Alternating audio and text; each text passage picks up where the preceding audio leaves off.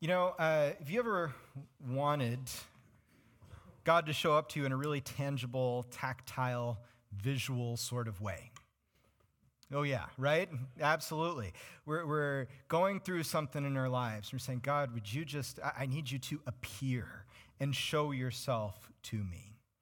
Or maybe it's in a moment of doubt and frustration, saying, God, I don't even know if you're out there. Are you there? Are you listening? I need something tangible. I want to see you. Can you just show up, like right here, right now, and let me see you. Let me see who you are.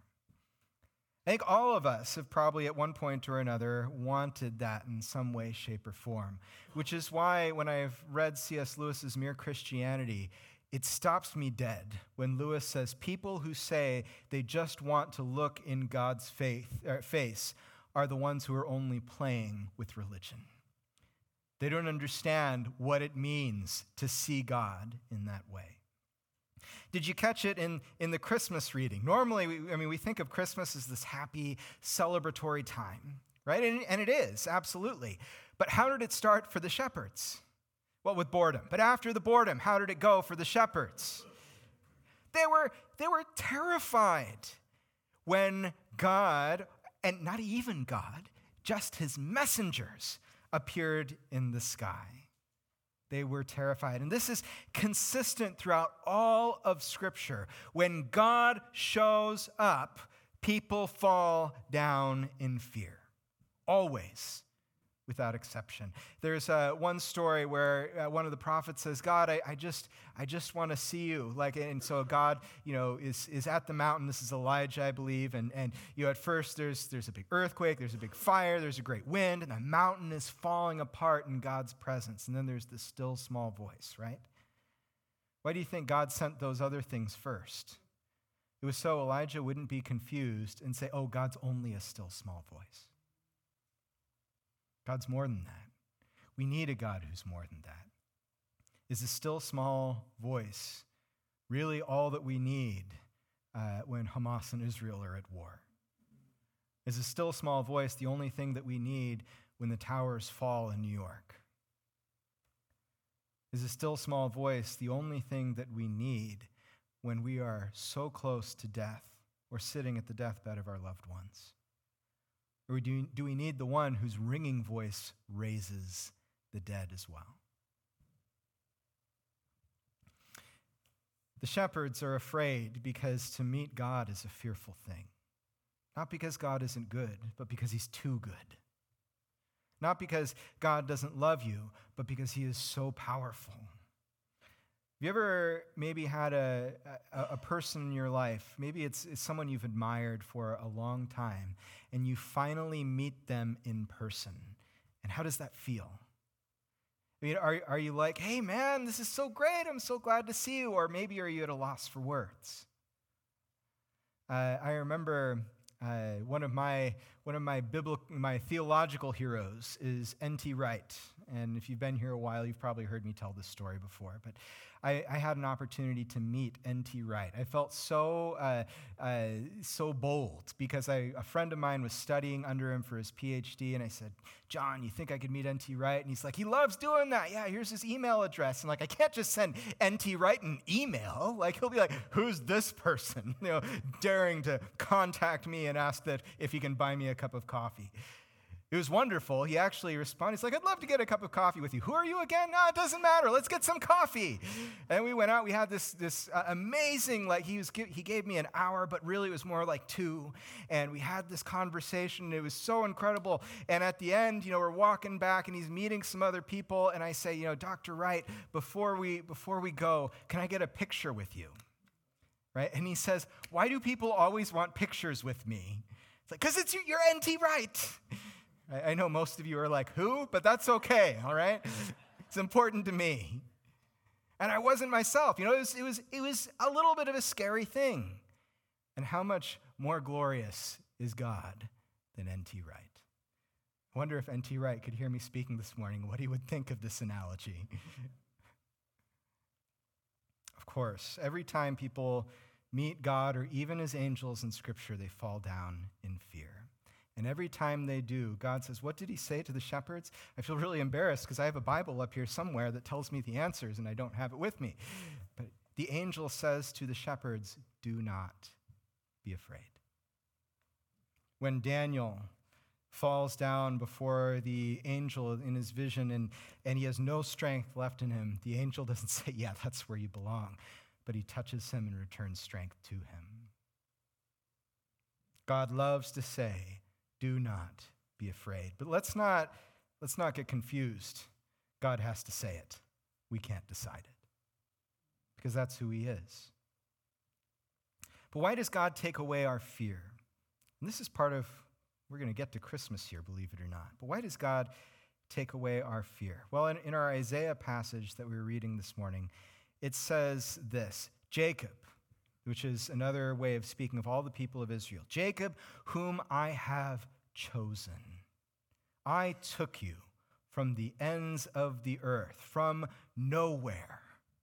From its farthest corners I called you, and I said, you are my servant. I have chosen you, and I have not rejected you.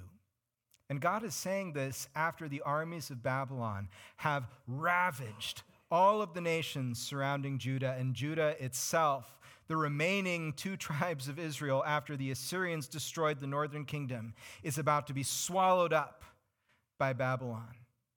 And God says to them, even in the midst of what is happening, you are my servant. I have chosen you, and I have not rejected you. Sometimes I think we get offended. Well, God, who's God to be choosing for me? Right? Who's God to say, I'm going to make you part of my people? Because then doesn't that mean he could also say, I might not make you part of my people? But what does God do with his choice? I have chosen you, and I have not rejected you. Folks, there is no one like this in the entire world.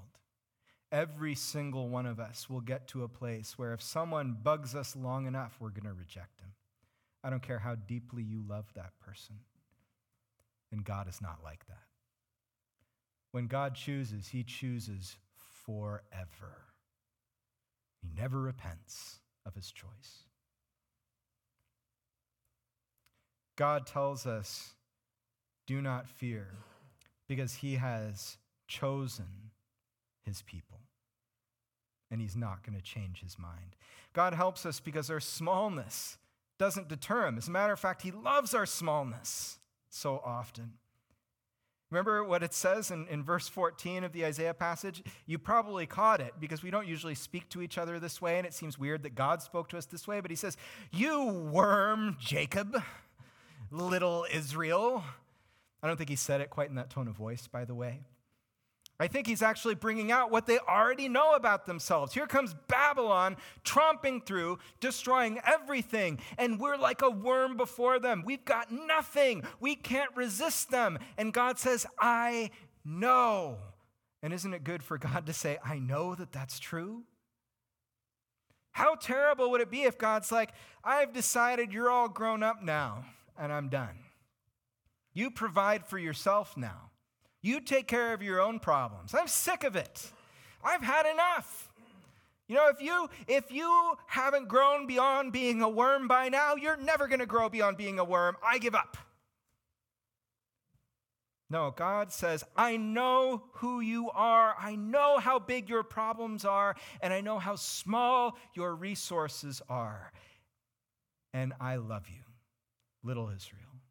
That one's a little more friendly. Oh, little Israel, as opposed to like, you worm. But in any case, it tells us God knows who we are, and he doesn't turn us away for that reason. God loves helping the people who are small and weak. And James, the book of James in the New Testament, James says that, you know what true religion is? It's taking care of the orphans and widows and not letting yourself be dragged away into whatever evil the world's loving today. Why does James say that that's true religion? It's because that's what God cares about most of all. You know who the orphans and widows are? They are the most vulnerable people in James's society. They are the littlest, the smallest, and the most overlooked. And God says, I want you to care about them as deeply as I do. God loves helping those who are small and weak. God's choice of us has nothing to do with our abilities and strength. In Deuteronomy 7:7, it says, "It was not because, Israel, you were more in number than any other people, that the Lord set his love on you and chose you, for you were the fewest of all the peoples." God chose you because he loves you and because he keeps his promises. And it's because of God's choice of us that we are able to stand in his presence. We are able to stand in the rest of our lives. At the end of our Isaiah passage, verses 15 and 16, it says, "See, I will make you into a threshing sledge, new and sharp with many teeth." Now, some of you out there being farmers know what a threshing sledge is a lot better than I do. But he then talks about, you will cross the mountains and they will bow down in front of you. You will have the strength to make them level. It's because of God's choice that we can stand in the world and in his presence. Now, these are good promises, and it's good to know that this is how God thinks of us and this is what he does. But something special happens on Christmas morning, really even before that, when Jesus is conceived. I love the story in John where Jesus walks on water, right? I think everyone loves this story, right? It sounds so cool, and whenever we see water, I think there's part of our imagination, it's like, can I walk on that too? I'd love to see somebody walk on this water. And we need to know the context here, though, because Jesus has just fed the 5,000 people. Right? He had a few loaves of bread, a couple of fish, and he feeds 5,000 people with it. And the Gospel of John says that when the people saw the sign Jesus performed, they began to say, "Surely this is the prophet who is to come into the world." And Jesus, knowing that they intended to come and make him king by force, withdrew again to a mountain by himself. And do you think that might have been a little disappointing for the disciples? Like, Jesus, where are you going? They want to make you king. Think of all the good you can do. Isn't this what God wants for your life? And Jesus is, no, that's not the plan and purpose God has for my life. Not in this way. I will be king, but not at the will of the mob. His disciples, I guess they must have been disappointed. And then it doesn't explain why, but his disciples go down to the lake in the evening, and they get off to a boat, and they start rowing across the Sea of Galilee to Capernaum. I think John wants us to ask the question. There actually, if you look at the other Gospels, we get some more information here. But I think John intends for us to ask the questions, are the disciples leaving Jesus?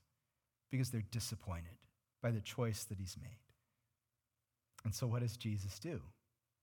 Well, he chose those disciples, and he's not letting them get away so easily. So he starts and steps onto the water and keeps on walking. And the disciples, they've been rowing for miles, and they've been rowing for hours, and Jesus, like it's no big deal, catches up to them miles away, walking on the water. And when the disciples see him, what do they feel, everybody? Fear. Who is that? I've never seen someone walk on the water toward my boat before, and I'm pretty sure it's not a good thing. I think you and I would probably come to the same conclusion. If we're super spiritual, we might go, oh, I wonder if that's Jesus. But the disciples don't have this story. They have no idea, and they're terrified. And what does Jesus do? Well, it says that Jesus speaks to them. And how does he comfort them? He says, "It is I. Don't be afraid." And that's different. That's different than what God said in the book of Isaiah. That's different than what God does in the rest of the Old Testament. The rest of the Old Testament, people fall down in fear before God, and God's like, do not fear. But he doesn't explain how. Right? And I think there must have been a sense in which, as a matter of fact, we had an Advent video a few years ago of the shepherds in the fields. I don't know if you remember that. And, the angels are off camera, probably because they're too expensive to put on camera. And the shepherds run away when the angels start to speak, and they hear the angels say, "Don't be afraid." And I love the skit guys, because one of the shepherds says to the other shepherd, "You don't be afraid."